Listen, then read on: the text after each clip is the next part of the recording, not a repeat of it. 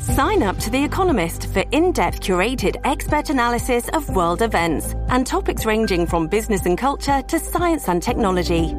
You'll get the weekly digital edition, online-only articles, curated newsletters on politics, the markets, science, culture and China, and full access to The Economist Podcast Plus. The Economist is independent journalism for independent thinking. Go to economist.com and get your first month free.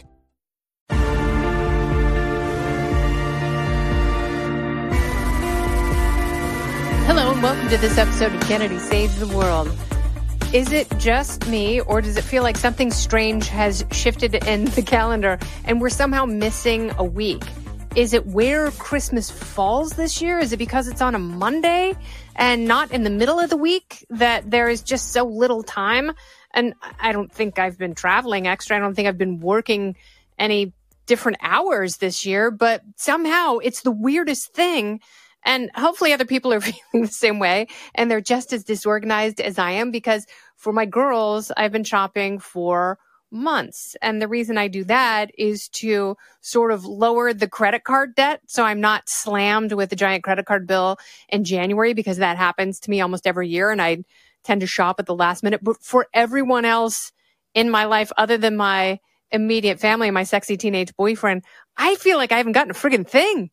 So now I'm running around like, what do you get people last minute? Because it is the absolute worst thing to do, because then you go guilt shopping. And everyone knows when you go guilt shopping, you don't have time to really look around and buy people something thoughtful. So you end up just buying really expensive crap. So I guess if you haven't gotten a present from me, you're getting something ostentatious from Gucci or Louis Vuitton. So I guess you are the beneficiary of my last minute shopping, putting everything off for friends and professional people in my life. And if I haven't gotten you anything, I'm so sorry. I did make a literal refrigerator full of eggnog and homemade Baileys. It's all homemade. And there are raw eggs in the nog.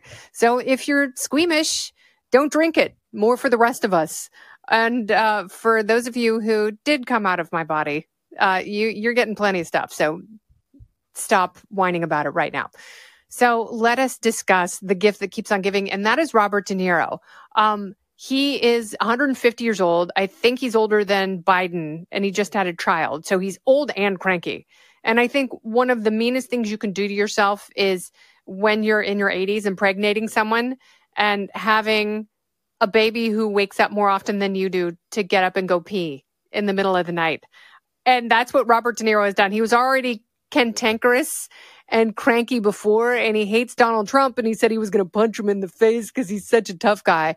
I bet that Robert De Niro at his toughest was never an actual tough guy. An incredible actor. I don't think there's a movie he's done that should be shit upon.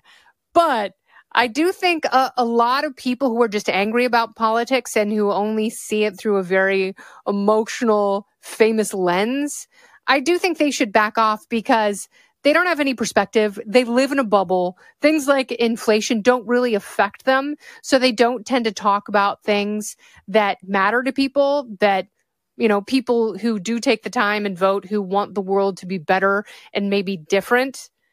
Don't go anywhere. More Kennedy Saves the World right after this. I'm Guy Benson. Join me weekdays at 3 p.m. Eastern as we break down the biggest stories of the day with some of the biggest newsmakers and guests. Listen live on the Fox News app or get the free podcast at GuyBensonShow.com.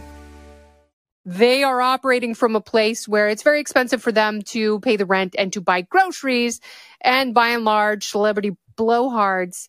They are like the essence of limousine liberals. No one takes limos anymore, but they take a Mercedes 500 sedan. And they just skate through life. They have someone else pay their bills. They have someone else do their grocery shopping. So the pointy edges of an inflationary environment never penetrate their collective fart balloon, yet they still blow hot wind everywhere. And I bring up Robert De Niro because he said 4 more years of Joe Biden on a gurney is better than 4 more years of the evil traitor Donald Trump. And for people in states like Michigan, Pennsylvania, Nevada, Georgia, and others where Trump has pulled ahead, it's because they do remember a time when they could afford gas and eggs. That's it. It's as simple as that. And I know Bill Maher recently tried to kind of badmouth people and condescend to people who vote based on their personal pain. But it's actually a very informed thing, because if you're looking at your immediate surroundings and it's difficult for you to make ends meet, and you're being told by people who just want more power and control, who want to make the federal government bigger and more invasive, if you're being told by them that everything is great, that the fundamentals are solid, if you can't pay your rent, if you don't have any money saved, if you are relying on tapping into your credit cards in order to provide presents for people with your last minute guilt shopping, and you can't afford to do that, your personal finances are in a recession. And that's how people vote. And being told that the fundamentals are strong, if your personal fundamentals are not strong, that is how you're going to vote.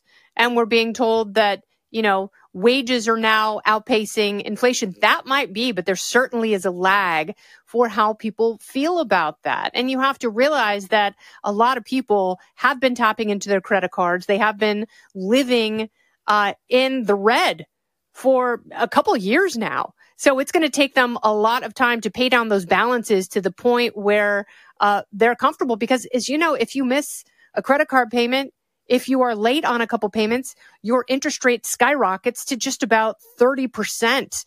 And it becomes impossible to pay the minimum, let alone start paying down the balances. And those are the things that a lot of people who have pensions and tenure and, you know, big fat houses all over the world, those are things that don't occur to them because they don't pay their own bills. They don't feel the sting of that. They could probably sell a $30 million mansion and they wouldn't even notice it was gone. They would just have a little bit more liquidity to go screw around with and do their guilt shopping. So the greatest gift, blowhards like Robert De Niro and Amy Schumer and all the other super lefties who, you know, whose best days are behind them creatively, the greatest gift they can give us is zip it, silence, shh, a silent night. We can all agree on. This has been Kennedy Saves the World. I'm Kennedy. Listen ad-free with a Fox News Podcast Plus subscription on Apple Podcasts, and Amazon Prime members can listen to this show ad-free on the Amazon Music app. Oh, go ahead and leave me a review while you're there. I'd love to hear what you have to say. You've been listening to Kennedy Saves the World on the Fox News Podcast Network.